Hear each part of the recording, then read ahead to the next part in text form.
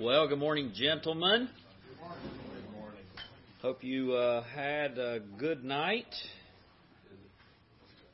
Short night.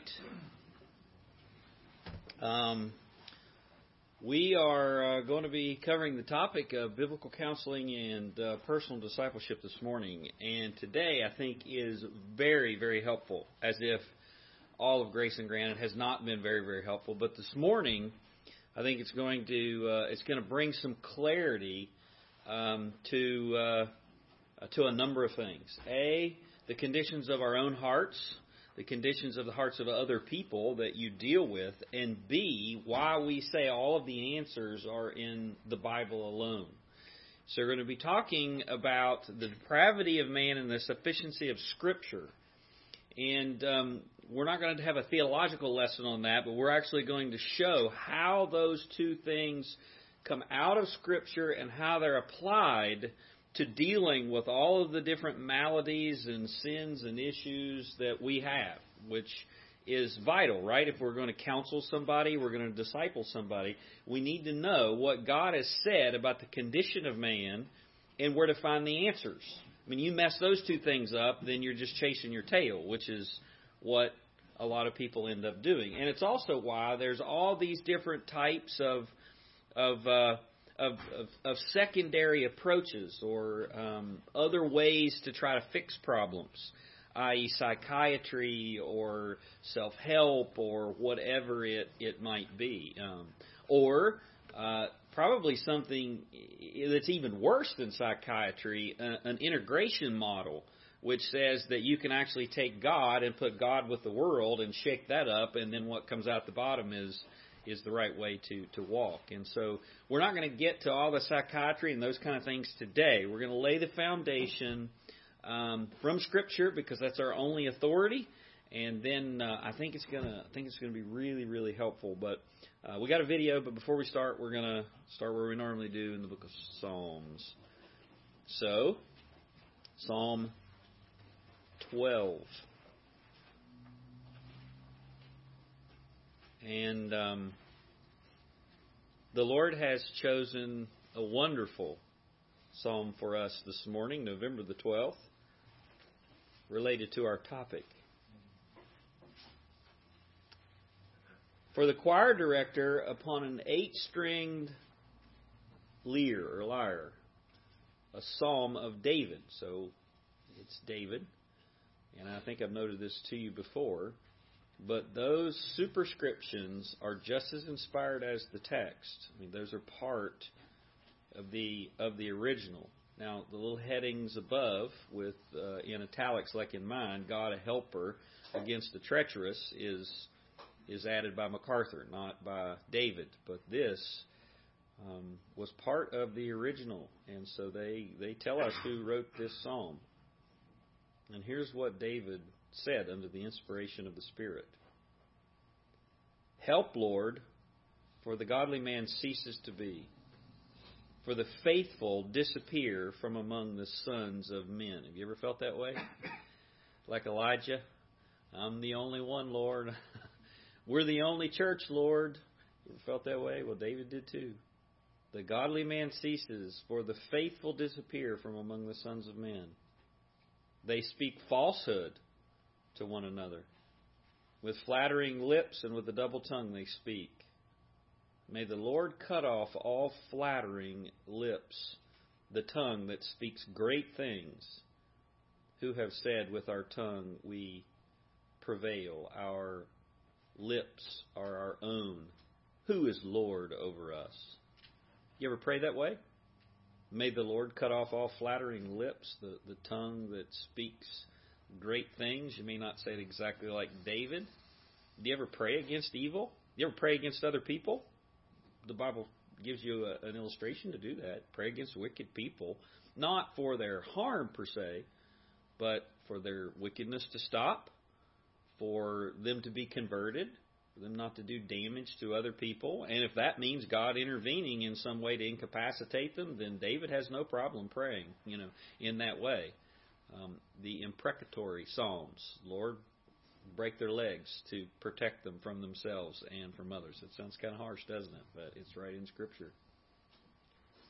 Look at verse 5. Because of the devastation of the afflicted, because of the groaning of the needy, now I will arise, says the Lord, and I will set him in the safety for which he longs. The words of the Lord are pure words, as silver tried in the furnace on the earth, refined 7 times. You, O Lord, will keep them. You will preserve him from this generation forever. The wicked strut about on every side when vileness is exalted among the sons of men. Let's pray. Father, we come before you this morning, and we just thank you for the truth of your word. We thank you that we have a book that we can go to. Unlike any other book, it's not the words of men. It's the word of God. Your voice is there. We've already learned, Lord, that we have to learn how to rightly divide it, and you haven't given some ancient secret methodology or recipe to do that. It's natural, historical, contextual, grammatical interpretation. And when we lay our hands over our mouths and let you speak through your word, you reveal a number of things. You reveal who we are, as we'll see today. And you also reveal that you have all the answers, and they're right here in this book. Lord, we do lament when we see the godliness cease and faithfulness fall away. And yet, even in that, we can trust in you. David here cries out. The one who's afflicted cries out, and you answer. You keep us secure. You protect your people, regardless of what happens in the world. So bless us today. Teach us. We ask it all in Jesus' name. Amen. Amen. All right, we are going to watch John Piper at 6:08 in the morning, and that'll get your blood pumping. Now here, before Nathan starts this, the title is What is Sin? And you may have heard this before. I think I've even shared it several years ago, but it is worth it. Pay attention. Piper is going to define sin. What do you think sin is? Most people limit that to like breaking the law, doing, don't lie, don't commit murder, like transgression. And clearly that's part of sin. Transgression is part of sin. But the Bible says it goes much farther than commission.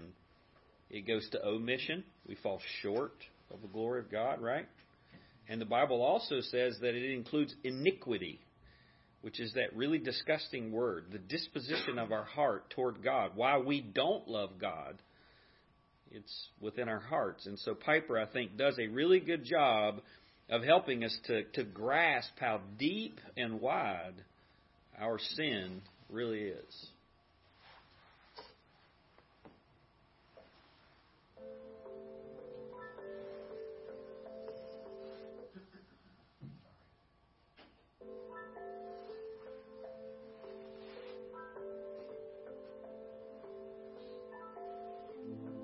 Sin is the glory of God not honored, the holiness of God not reverenced, the greatness of God not admired, the power of God not praised, the truth of God not sought, the wisdom of God not esteemed, the beauty of God not treasured, the goodness of God not savored, the faithfulness of God not trusted, the promises of God not believed, the commandments of God not obeyed, the justice of God not respected, the wrath of God not feared, the grace of God not cherished, the presence of God not prized, the person of God not loved.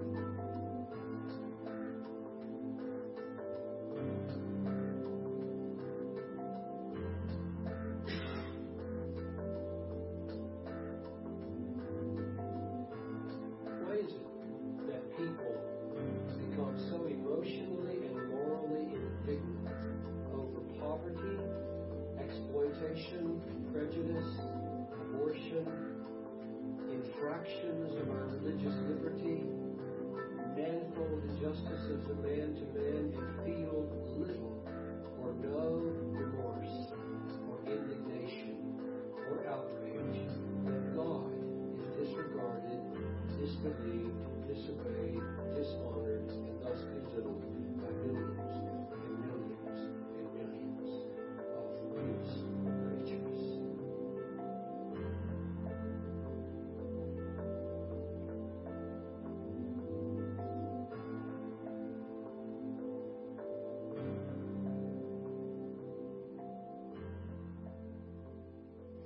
See, when you put it that way, you understand why the Bible says all have sinned, right?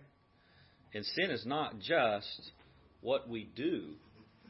Sin is the disposition toward God. We do get exercised about a lot of things. His point was not that you shouldn't get exercised about those things that he mentioned. His point is, why don't we get so exercised about what something's even greater? Because all of those things happen amongst the creatures. What our hearts really should be crying out about is the fact that we have a fist that's continually lifted and even shaken toward the Lord, and we have that because we are fallen. And we've been learning a lot about the fall in Ecclesiastes, haven't we? We've been talking about how the fall affects us and life and everything around it. We're going to talk this morning about how the fall has actually affected us. So open to page 109 if you're not already there. It's Series 8, Biblical Counseling and Personal Discipleship. And I told you before, this is not just for biblical counselors. And you're going to see that this morning. Today is an apologetic for biblical soul care. Biblical soul care. Yeah, Jim. Could I just add to that? Yeah. Romans actually has a good definition for sin. Also, it says all ungodliness and unrighteousness of men who hold the truth. Jesus is truth in unrighteousness, and that applies to us too. We always, when we read that, we think the ungodly, the lost. But when we're not in God's Holy Spirit, we're being ungodly and unrighteous. Yeah, that's good. Absolutely. You could even go, as we'll talk a little bit in a minute, the other side of that, which is we're commanded to love God. I mean, how did Jesus distill the commandments? To love God with all your heart, soul, mind, strength, and love your neighbor as yourself, and we don't do either one of those. Because, as Jim's saying, we love ourselves. You know, we even suppress the truth in unrighteousness, inner unrighteousness, the truth that comes to us. Well, look at this, an apologetic for biblical soul care. Notice it says biblical, soul, and care. So we're talking about the soul, and we're talking about the care that souls need, our souls and other people's souls. And yet the adjective in front of it is biblical soul care. What the Bible says about the care that's needed for the soul. True soul care must take its cue from the only authoritative source on the soul. Now, notice the words. These are very important. True soul care must take its cue from the only authoritative source on the soul, namely the Scriptures. The lesson is an apologetic for the sufficiency of Scripture in soul care. Second, it's also a polemic. What's a polemic mean? Against. Criticism, an argument. It's also a polemic against plausible sounding solutions that are offered as alternatives to the biblical explanation. The principles found within this section on counseling and discipleship are a compilation of materials, and we give credit not only to our sister church in Jupiter, but also Dr. John. And a number of this is found in Rediscovering Biblical Counseling, those Rediscovering books. So Piper, I think, helps us define what is sin, and it's even worse than that, because when you hear all of those things, you're filtering them and defining, like, what does that mean? And you're doing that through a sin-cursed lens, through a heart that doesn't even fully grasp and understand. In order to understand or grasp this lesson that we're going to talk about, biblical soul care, how to provide care to a soul, we need to recognize two foundational truths, and that's what we're going to focus on this morning. One is man's condition, and two is God's knowledge about man's condition, and about the solutions for man's condition, and about any topic for that matter. So we'll talk about depravity, sinful depravity, total depravity, and then the sufficiency of Scripture.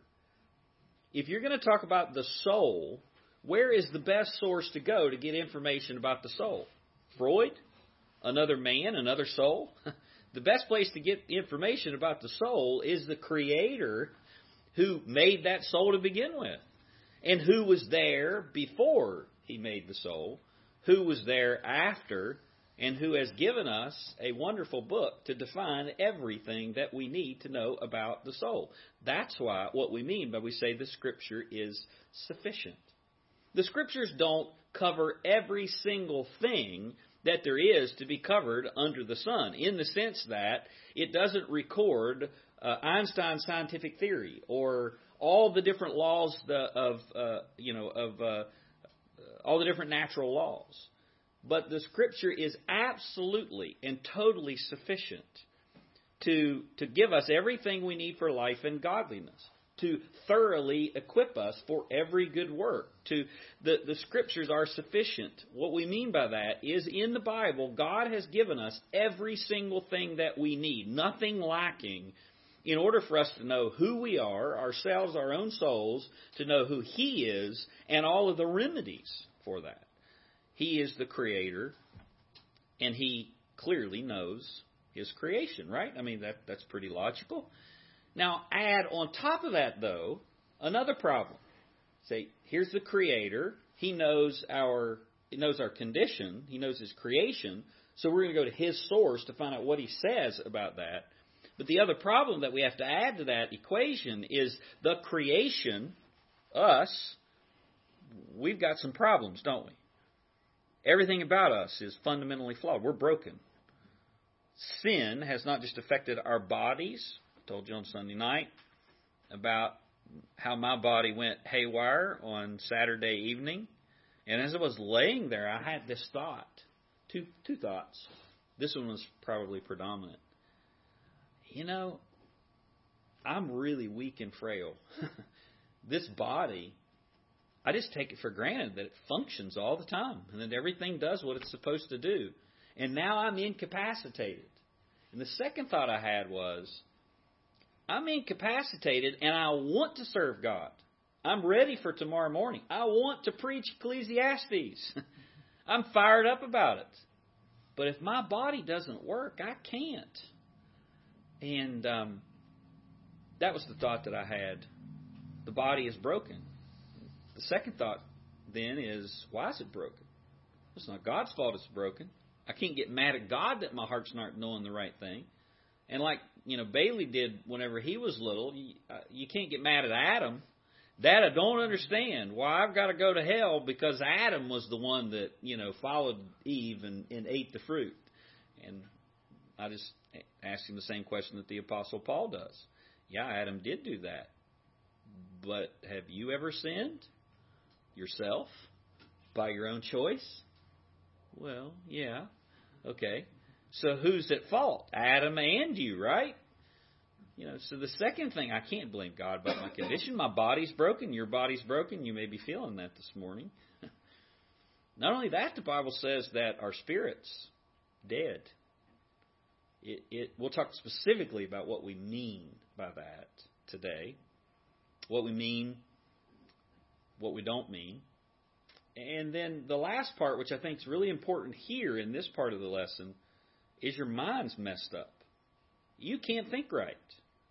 You would think wrongly apart from the Bible and the Holy Spirit.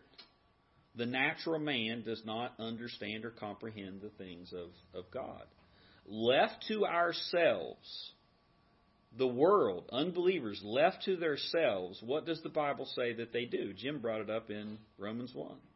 The truth that God declares from heaven. There's a God. The heavens declare the glory of God. There's a God. There's a Creator. He's good. Look at all the beauty. Look at all the provision. Look at all these things. There is a God. Turn to this God. He's your Creator. What does man do with that? Rejects it, suppresses it in unrighteousness, pays no attention to it, makes gods in their own image, whether that's a little four-footed beast or an idol, or a God named Jesus that doesn't match the Jesus of the Bible. The devil doesn't care. Your heart doesn't care what name you give to your God or whether you confine him to an idol or an idea. That's what our hearts do. And so the Bible says that we're without excuse. That's natural revelation. So God has given us a Bible and the Holy Spirit to come along and open our eyes. What do you sing? Amazing Grace. You were blind, but now you see. How do you see? Well, you woke up one day, and you got smarter than you were the day before, right? My mother was an English teacher, so she used to read me nursery rhymes. And I always think, when I think of that concept of little Jack Horner sat in the corner. You know that one?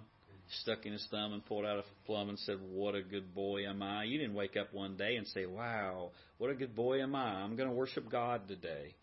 You didn't do that.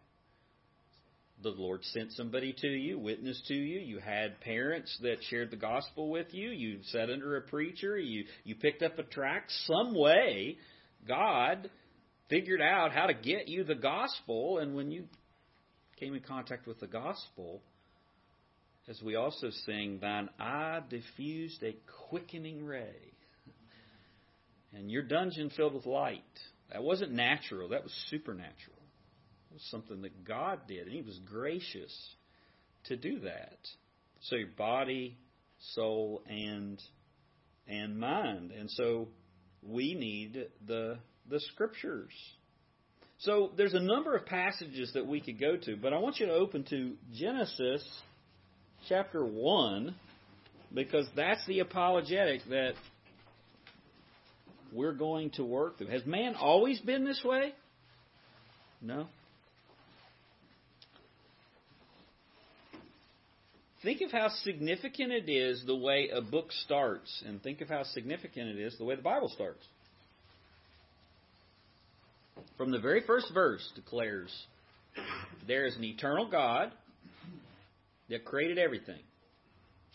And then He describes that creation, His power. He spoke it into existence. And the pinnacle of that creation is man, created in His own image. It's a beautiful thing. All of the blessings that He gave. And then, by chapter 3, things go downhill, don't they? Genesis' account of the fall gives us the only depiction of man in a pre-fallen state, as well as right at the fall. Now think about that. This is the only depiction of humankind, mankind, in a pre-fallen state. Was Adam and Eve different from you? Yeah, they were. Were they like you? Yeah, they were. Or you like them, is probably the better way to say it. They came first. Yeah. You, as Romans says, sin in the likeness of Adam. You were born with a sin nature after Adam. But think about prior to the fall. Adam and Eve were innocent. They didn't have a sin nature. You have a will, you have a volition. They had a will and a volition, but your will and volition is enslaved to sin. It's affected by your depravity. Your desires are corrupt, the Bible says. But Adam and Eve's weren't. They had no sinful inclinations whatsoever. They were never tempted in the sense from within to do wrong. They were tempted externally, weren't they? And God knew all about that, and you have the story right here. Genesis 1, it not only portrays us the events that took place, but exposes the ultimate issues that have indelibly marked humanity. You have to understand the fall if you're going to understand biblical soul care. And many don't think that the fall was as bad as it really was. And that, if you don't understand the fall in a biblical sense is as bad as it was, then everything else from that point on is going to be off. Look at what it says here in the italics. Who has the authority to describe the soul's dimensions? Who can describe what's wrong with the soul and then give solutions for the care of the soul? You either deny the historicity of the fall as recorded in Genesis or acknowledge that the Word of God both spells out the soul's need and points us to our remedy. Who has the authority to describe the soul's dimensions? A scientist? Somebody who's observed human behavior for hundreds of years? Well, you can learn a lot from observing human behavior for hundreds of years, because human beings are basically the same. And one culture versus a different culture may do more things alike than another one. And another one doesn't do these things that the other does. But if you pool all of that together, you know what you'll come up with? You'll come up with the DSM-4 or 5 or 6 or whatever else is out there. Behaviors that are codified, they're listed, okay? If you do all these behaviors, here are the behaviors. And then they assign a disorder to it or another category that's there.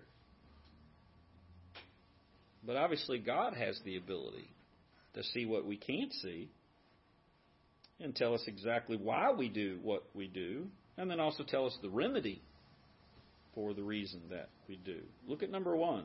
Before the fall, God's creation was perfect, and man was in a state of sinless perfection.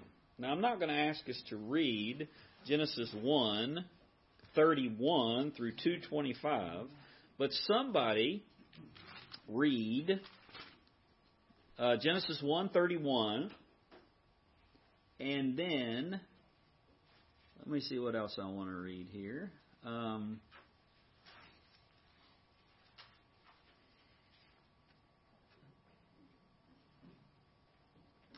Let me read verse 15 through 24. Who wants to read the short one?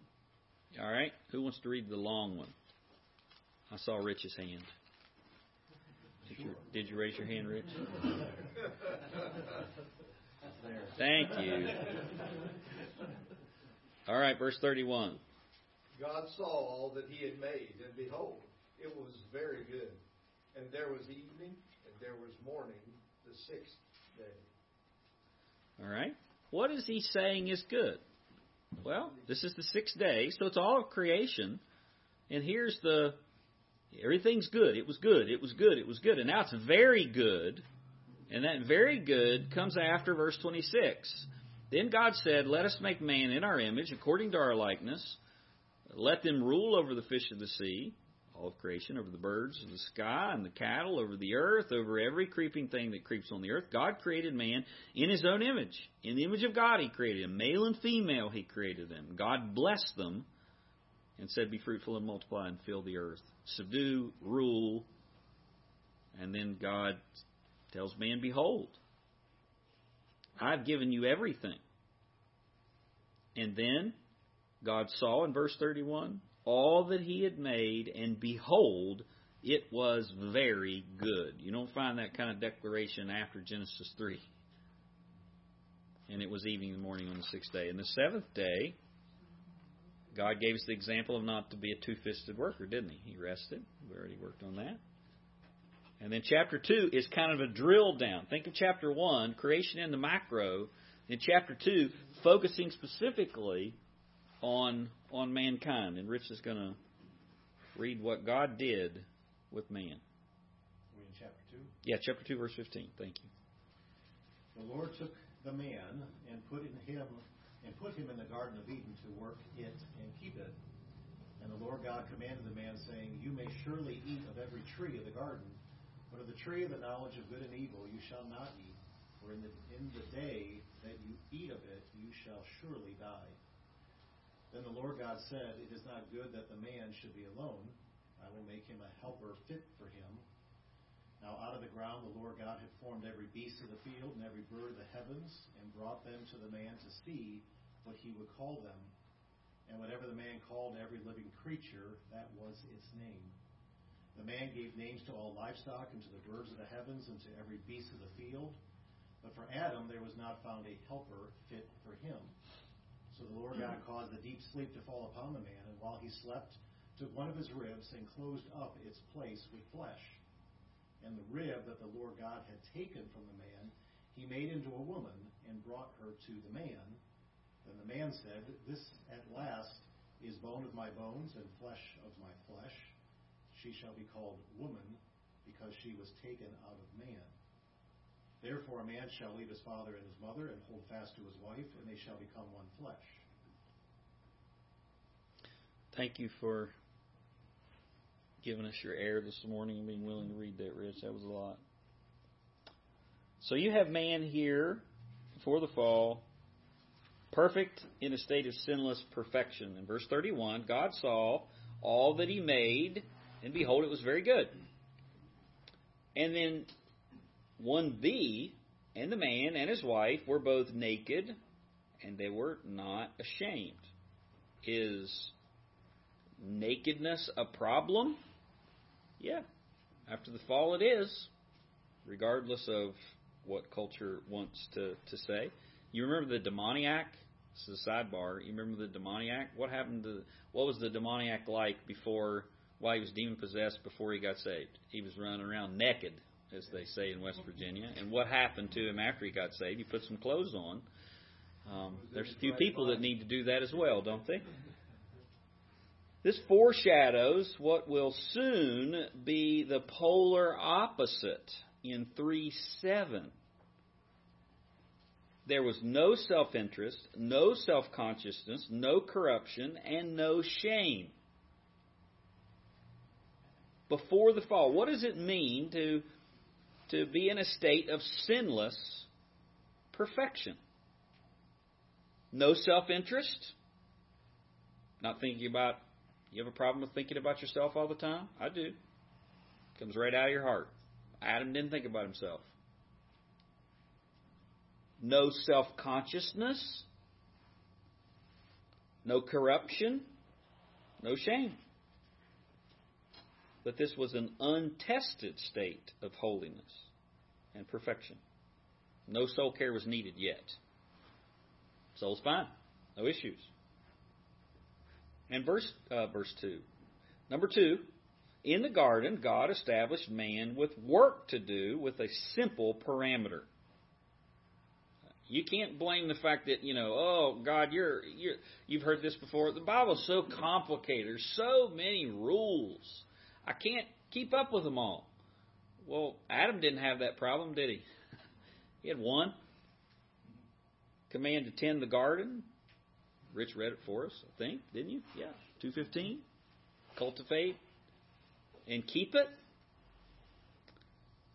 And the other thing that he had was he had a command to obey in the matter of the tree and its fruit. So he had a positive command, do this, but don't do this. And I want you to notice the note here because I think it's very helpful. There was no special quality in the fruit. The problem wasn't what the juice from whatever the fruit was that somehow tainted Adam. That's not Adam's problem. God had simply invested the tree with the moral test as a symbol of the human heart's commitment. God was communicating to Adam, I'm commanding you and want you to know that I'm sufficient. I'm giving you one command. I want you to trust me that I'm enough. When I give a command, I know what's best. When I give a command, I know the dangers if you violate it. I don't need to explain it any further than that. I give you a command to give you parameters so that you will say in your heart, you are all that I need. That's the tree of knowledge of good and evil. That's why it's there. And what did Adam do? Well, he followed his wife. It was all her fault, right? No. Well, there was an external temptation. Not an internal temptation, an external one. Untested state of holiness and perfection. No soul care needed yet, but we're getting ready to have massive soul care that's needed. Number 3, at the fall, Satan tempted and deceived Eve, and Adam transgressed when he also ate the fruit. Now here is a deduction. Satan's fall occurred somewhere between Genesis 1:31 and the beginning of chapter 3. Why do we say that? Because God says everything's good, and then everything's not good after chapter 3. So how did that happen? All the different theories that are there, I think you just let the Bible say what it says, and what the Bible doesn't say, you say, that must not be something that I need. Don't go out there and create all kinds of gap theories and those types of things and add to Scripture. It's very clear that there was a fall in the angelic world, that Satan led that rebellion. You know this. And then as part of that rebellion, he came to earth and he tempted Eve, deceived her, and then Adam willfully transgressed God and ate the fruit. Look at B. Man's fall occurred in Genesis 3, 1 through 6. Satan appeared to Eve in the form of a serpent, and the immediate consequence came in verse 7. Look at verse 1 of Genesis 3. Notice, Satan appeared to Eve in the form of a serpent. Now the serpent was more crafty than any beast of the field which the Lord God had made. And he said to the woman, Indeed, has God said, You shall not eat from any tree of the garden? The woman said to the serpent, From the fruit of the trees of the garden we may eat. But from the fruit of the tree which is in the middle of the garden, God has said, You shall not eat from it or touch it, or you will die. And the serpent said to the woman, You shall not surely die. For God knows that in the day you eat from it, your eyes will be opened, and you will be like God, knowing good and evil. And when the woman saw that the tree was good for food, and it was a delight to the eyes, and the tree was desirable to make one wise, she took from it and ate. And she gave also to her husband with her, and he ate. Then the eyes of both of them were opened, and they knew that they were naked. They sewed fig leaves together, made themselves loin coverings. They heard the sound of the Lord. Are you hearing a pattern here? Right after, in verse 7, after Genesis describes what took place and how it took place, immediately you hear the consequences. Verse 7, Then the eyes of both of them were opened, and they knew that they were naked. And they sewed fig leaves together and made themselves loin coverings. They heard the sound of the Lord walking in the garden in the cool of the day. And the man and his wife hid themselves from the presence of the Lord among the trees of the garden. Then God called to the man and said to him, Where are you?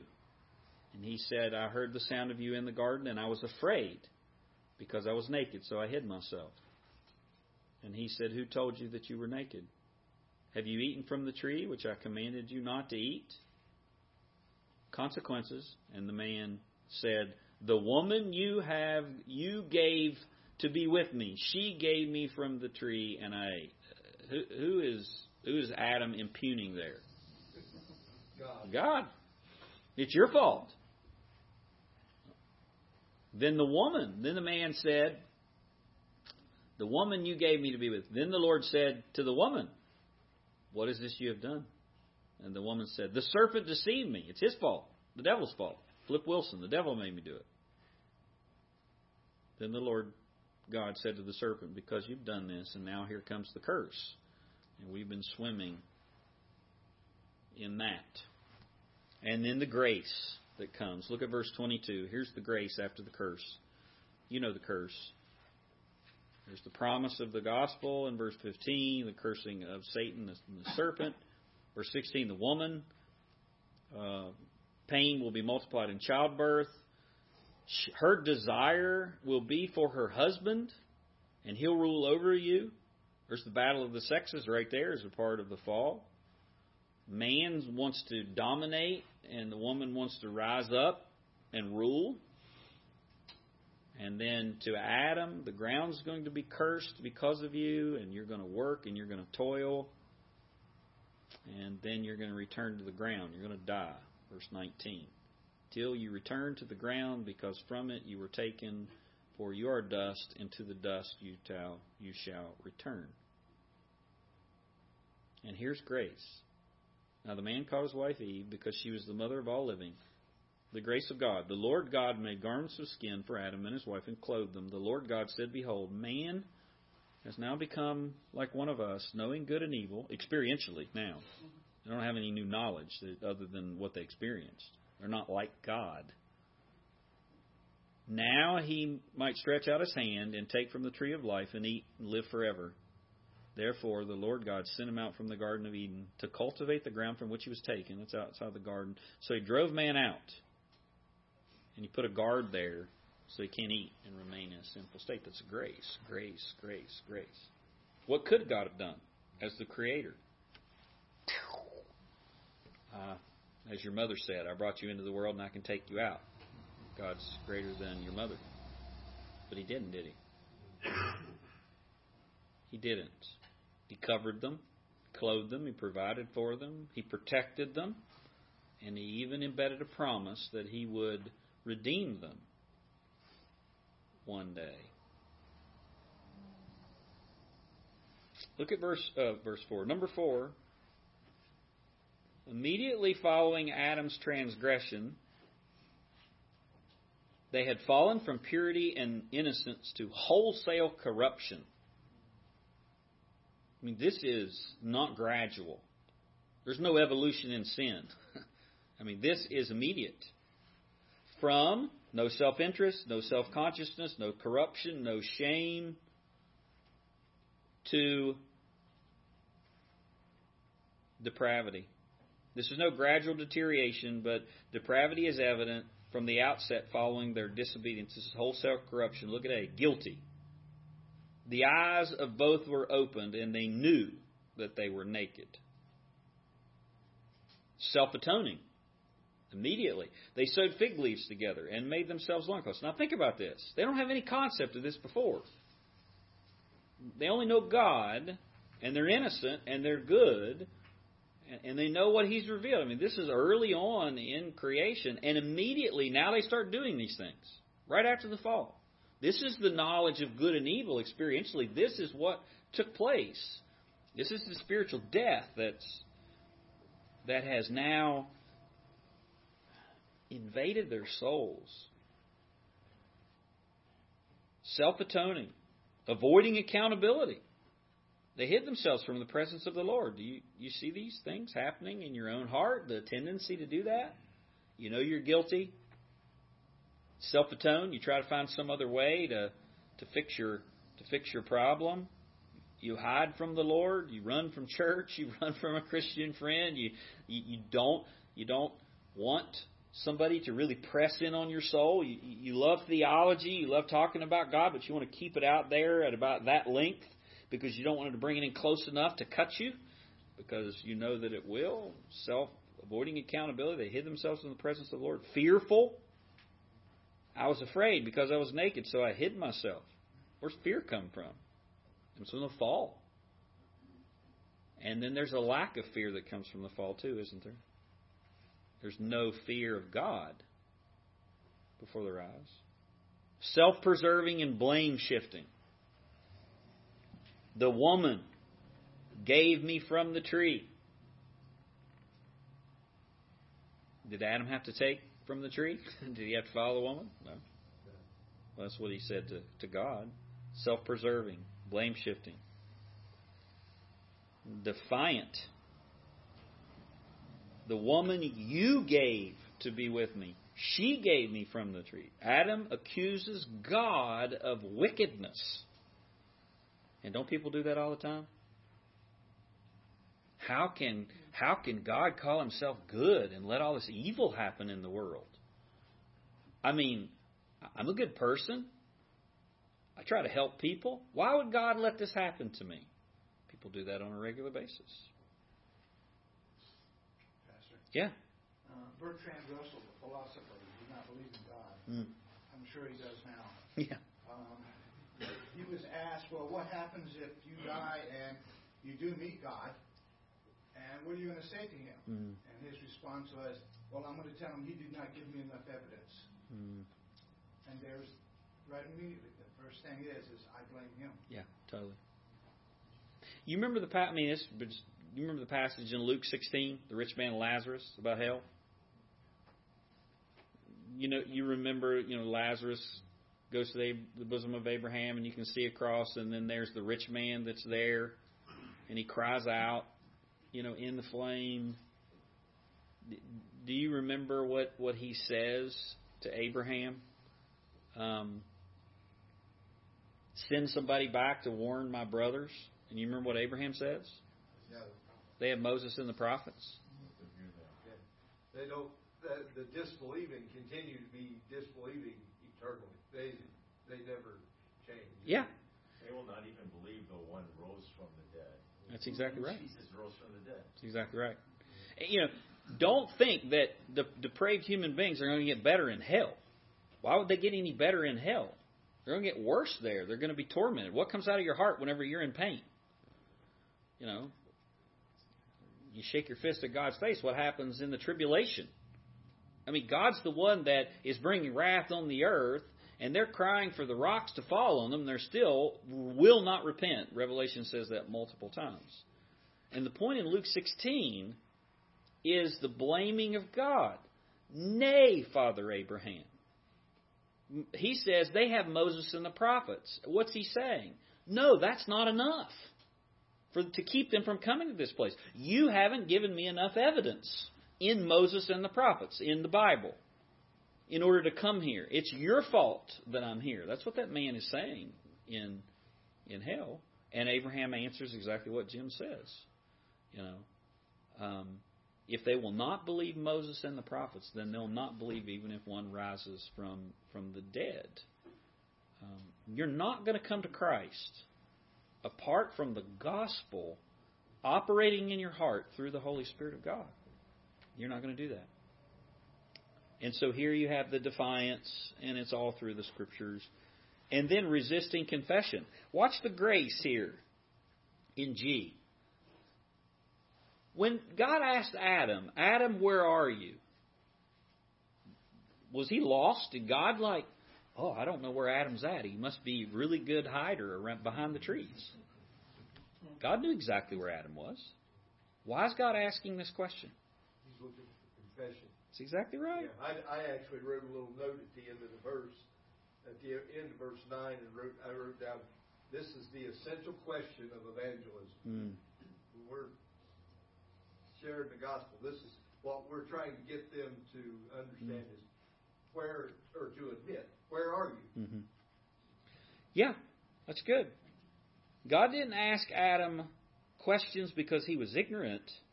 He wanted Adam to confess his transgression and gave him an opportunity to do so. That question's an opportunity. What would have happened, hypothetical, what would have happened if Adam in that moment would have said, I'm here, Lord, I sinned, and he ran to the Lord? Well, God would have forgiven him, but that's not what happened. It's a condemnation of our nature. He wanted Adam to confess, and Adam didn't do that. So we know what's wrong with the soul. You can see that from the very early pages. And the rest of the Bible just fills in the gaps. Like, what does it mean to be guilty, self-atoning, avoiding accountability, fearful, self-preserving, blame-shifting, defiant, resisting confession. The rest of the Bible just adds to the condemnation. So we know what's wrong with the soul. It's corrupt. It's self-conscious. It's impure. It's self-worshiping. It's self-pleasuring. It's hedonistic. It's self-atoning. It's self-preserving. It's self-protecting. It's guilty. It's afraid. It's dishonest. And it's unrepentant. And that is a pretty significant condemnation. That is the doctrine that is called total depravity. And it's taught all through the pages of Scripture. I have a handout for you before you leave today. Well, what do we mean? Okay, that's Genesis. What do we mean? I'm going off script here, so you're not going to find it in your notes. What do we mean when we use the term total depravity? Well, let me tell you what we don't mean when we use that term. Total depravity does not mean that all are equally bad. everybody's totally depraved, but that doesn't mean that everybody's equally bad. Meaning that your sin is manifested to the same level as Hitler, per se. Total depravity does not mean we are as bad as we could be.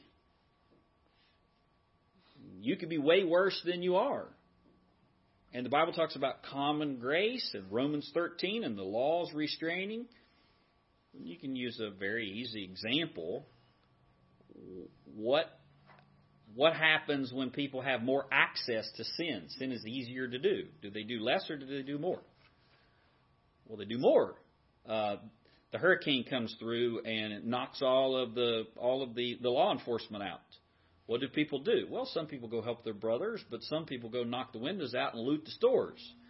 What happened whenever you used to have to get a dirty magazine at the counter in the grocery store behind the brown wrapper and you had to embarrass yourself to ask for it, versus now you can get it wherever in privacy? Is there increased? Is a man's heart got any worse? Heart's the same. We were doing wicked things before in that category. We're still doing wicked things. Access increased. So we don't mean that we're as bad as we could be. There are restraining factors that are there. We also don't mean that we're entirely destitute of virtue. Being totally depraved doesn't mean that there's no possibility for any type of virtue. A sinner will help a little old lady across the street. People do good all the time, and they're depraved. Think about Saul. Saul repented at one point with David. What did Judas do at the very end? I don't think that meant Judas was saved. He was the son of perdition. Judas had remorse. So it doesn't mean somebody who's totally depraved or in sin, born in sin. It doesn't mean that they're completely destitute of any virtue or can't do anything good. I'm putting those in quotes because good is what God defines as good, but virtue in the sense of those type of things. We don't mean by total depravity that human nature is evil itself. Human nature is not evil itself. We learned this morning we're made in the image of God. You still have the image of God. Human nature itself is not evil. Human nature has been perverted by sin and produces evil. We also don't mean that man's spirit is inactive. It's dead toward God, but it's there. Now understand we use Ephesians 2. You're dead in your trespasses and sins, and we use the example of being a dead man. A dead man can't do anything, and those are all accurate. But your spirit is there. Your unsaved spirit is there. It's just dead toward God. What it does mean is since the fall, man is utterly indisposed, disabled, and made opposite to all good and wholly inclined to do evil.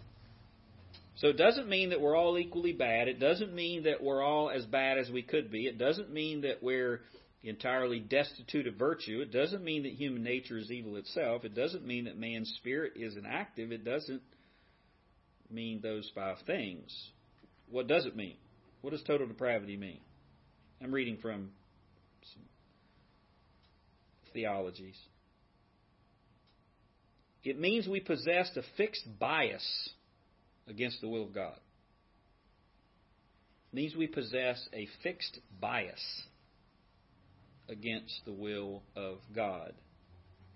It means that we are instinctively and willingly turn to evil. By instinct and by our will, we turn to evil. It means we're alienated from God at birth and a sinner by choice. This is important. We do not have an inability, as somebody totally depraved, to exercise volition.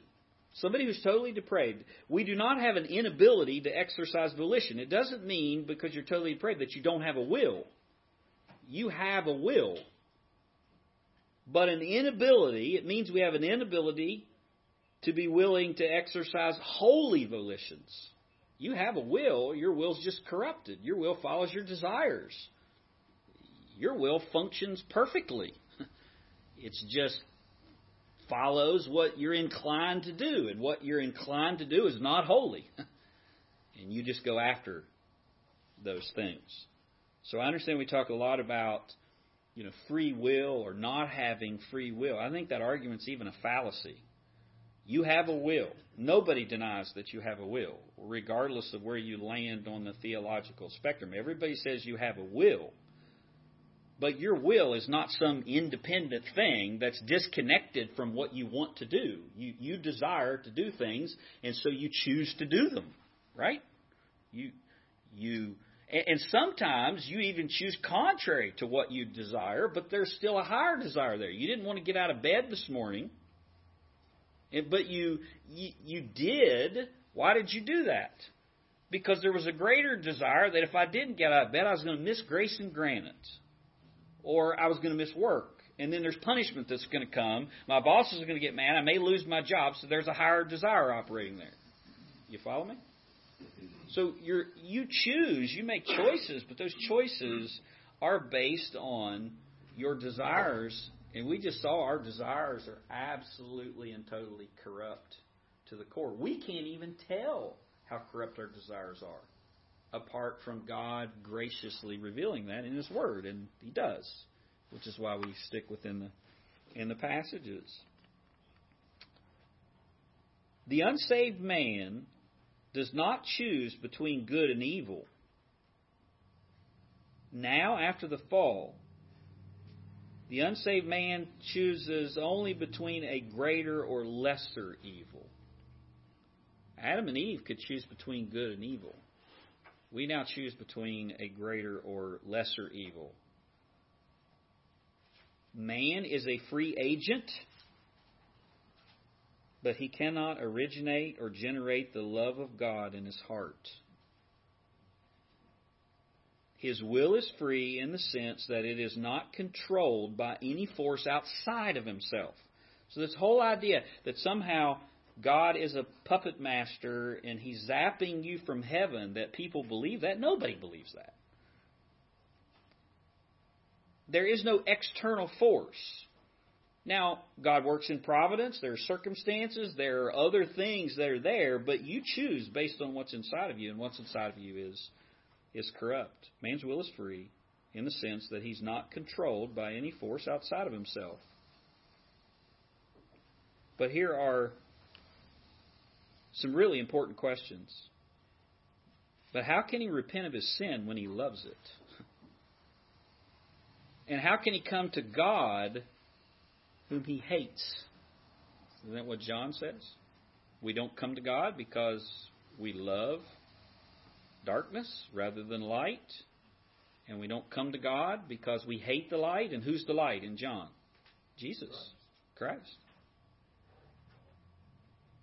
So don't get this idea that somehow man is out there just longing for somebody to give them the answer. And then the minute the answer comes, they're going to run through the door. That they're just out there groping in the dark, and all you have to do is give them the answer. You know that's not true. You've given the gospel to all kinds of people, and they didn't run immediately.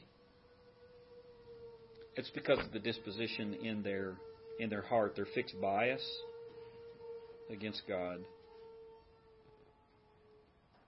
And then finally, how can man even know these things? His condition.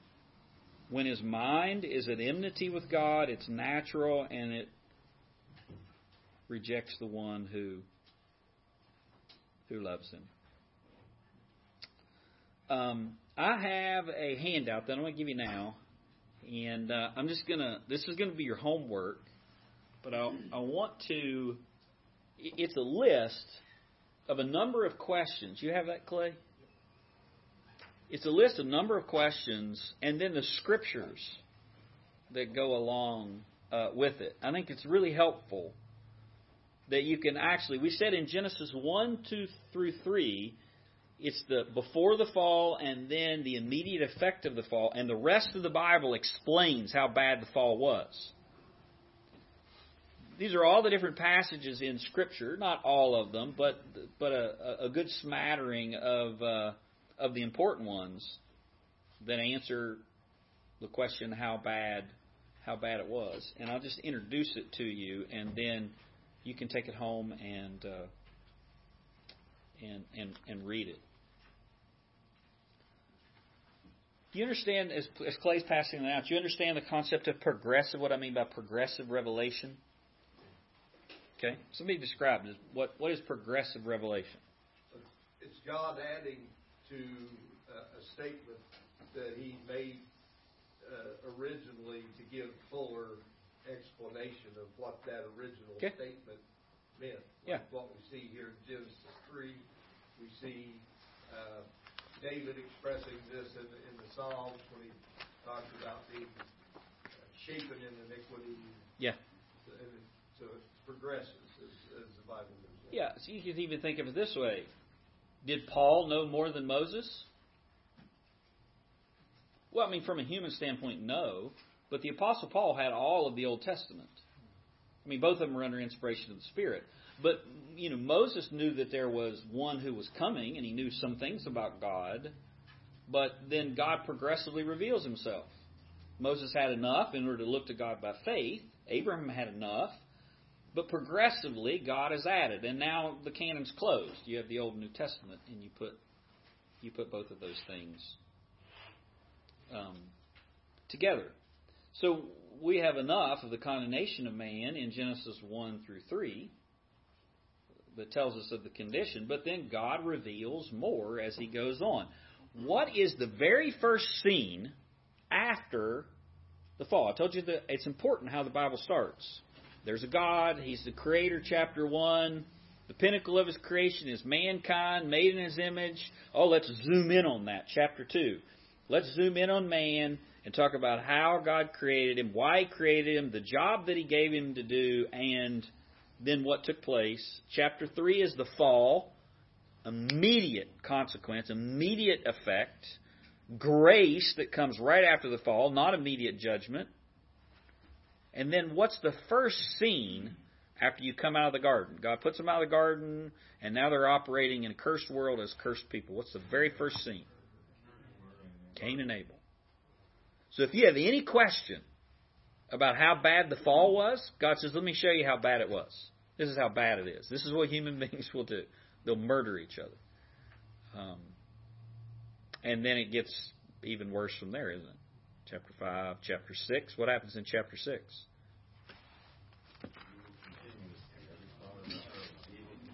Yeah, that's exactly right. I mean, it's really bad. Verse 5, chapter 6, verse 5. Then the Lord saw that the wickedness of man was great on the earth, and that every intent of the thoughts of his heart was only evil continually. Can you say that? I mean, can you add any more adjectives and adverbs in there to explain that?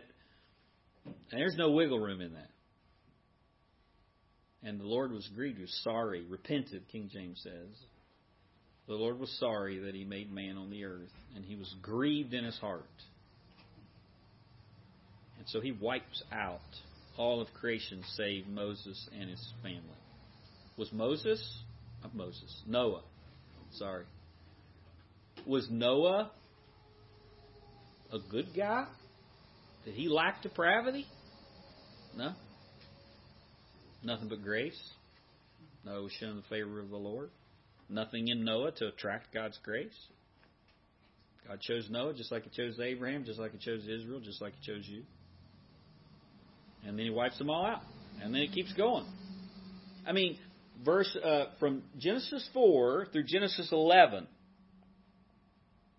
is evidence of how bad the fall is and the extent that God will go to rescue His promise that He's going to redeem mankind. He makes this echo to the woman.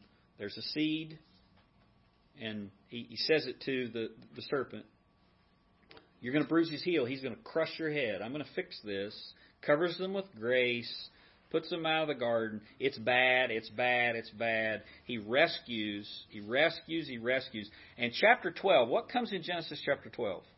There's a genealogy there right before that. Abraham is revealed, right? Father of faith. And is Abraham a God-fearing man? He's a pagan. No, there were pagans then, but he doesn't believe. He's in Ur. His father's an unbeliever, worships false gods. And God appears to Abraham. So now the plan starts to take shape there. But between chapter 4 and chapter 11, Cain and Abel, the Nephilim, the flood, the Tower of Babel. Let me prove to you that Noah wasn't the answer and that he had depravity. After God saved Noah on the ark, what is the very first scene after the water recedes and Noah gets off the ark? What does Noah do? He gets drunk, and what does his son do? Looks on his nakedness, whatever that means. It was bad. And there's a curse that comes again. There is, right after the flood and Noah gets off the ark, there is a new creation narrative, right? Be fruitful and multiply, fill the earth. Everything's changed. You can now eat animals, couldn't before. And then the very first scene is just like the very first scene, Cain and Abel, after the original creation and fall. After the second creation, or the recreation, if you will, when God wipes everybody out, starts over with Noah and his family. And what is God saying? No, He's not the answer. Sin nature is still there. I still have to do something. And God still rescues. And so Noah has 3 sons. And do you remember when he pronounces the curse on Ham? And then his second son, do you remember he says, and you will find blessings in the tent of Shem. You know what that means? The tents of Shem, under somebody's tents, in their lineage, in their family. That's where you're going to find the answer. It's going to come from Shem. And do you know who comes from the line of Shem? Abraham. That's exactly right. Jesus, David. I mean, it's right there. I mean, God provided us a Savior because we needed somebody outside of us to save us from ourselves. Well, look at this list before I let you go. Here's a number of questions that this list answers. Is man basically good or basically evil? All men, are there any exceptions? Are people good down deep? Are men totally depraved? Is every faculty of the person corrupted? Mind, heart, will, choosing, affections, desires. Can men change themselves and still do good when they want to? Are men at least born pure? This is the clean slate or blank slate. That's what tabula rasa means. What is the natural disposition of man toward God? What is man's relationship to God? Can man then do anything to please God? Are men at least seeking God? Can the natural man comprehend the gospel or come to saving knowledge of God on his own? Can men of themselves accept God's gift of salvation? Do men choose God or come to Him on their own? Who supplies faith, repentance, belief? Can men do anything to help themselves? Then what becomes of our boasting? Now look at the very first one there. Is man basically good or basically evil? Ecclesiastes 7:29. This I see I found, that God made man upright, but they have sought out many schemes. Romans 5:7-8. For one will scarcely die for a righteous person, though perhaps for a good person one will dare die. But God shows His love for us. While we were yet sinners, Christ died for us. You know Romans 5:12-19, and there's a couple more that are there. Does this apply to all men? Are there any exceptions? Psalm 143:2. Enter not into judgment with your servant, for no one living is righteous before you. Romans 11:32. For God has consigned all to disobedience, that He may have mercy on all. Romans 3:23. We already quoted this. For all have sinned. Chronicles 6:36. There is no one who does not sin. Isaiah 53. All we like sheep have gone astray. We have turned everyone to his own way. Micah 7:2-4. The godly has perished from the earth. There is no one upright among mankind.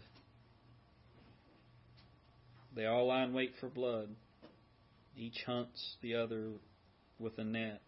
Their hands are on what is evil to do well. The prince and the judge ask for a bribe. The great man utters the evil desire of his soul and thus weave it together. The best of them is like a briar. The most upright of them a thorn hedge. Romans 3:9-12. What then? You know this one. No one is righteous.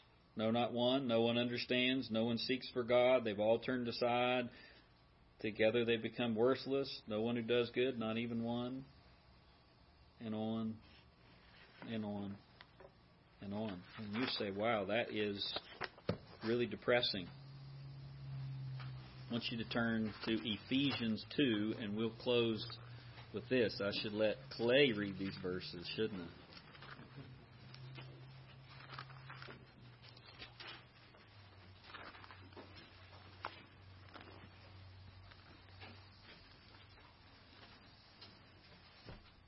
That is a depressing scene. But you have to understand the bad news before the good news can ever come. And here's some good news. And you were dead in your trespasses and sins, in which you formerly walked according to the course of this world, according to the prince of the power of the air, of the Son that is now working in the sons of disobedience. Among them we too all formerly lived in the lusts of our flesh, indulging in the desires of our flesh and of the mind, and were by nature children of wrath, even as the rest. Two of the most beautiful words in all the Bible. But God, being rich in mercy, because of His great love, with which He loved us, even when we were dead in our transgressions, made us alive together with Christ. By grace you've been saved, and raised us up with Him, and seated us with Him in heavenly places in Christ Jesus. Why? Or what's the result? So that in the ages to come He might show His surpassing riches of His grace and kindness toward us in Christ Jesus.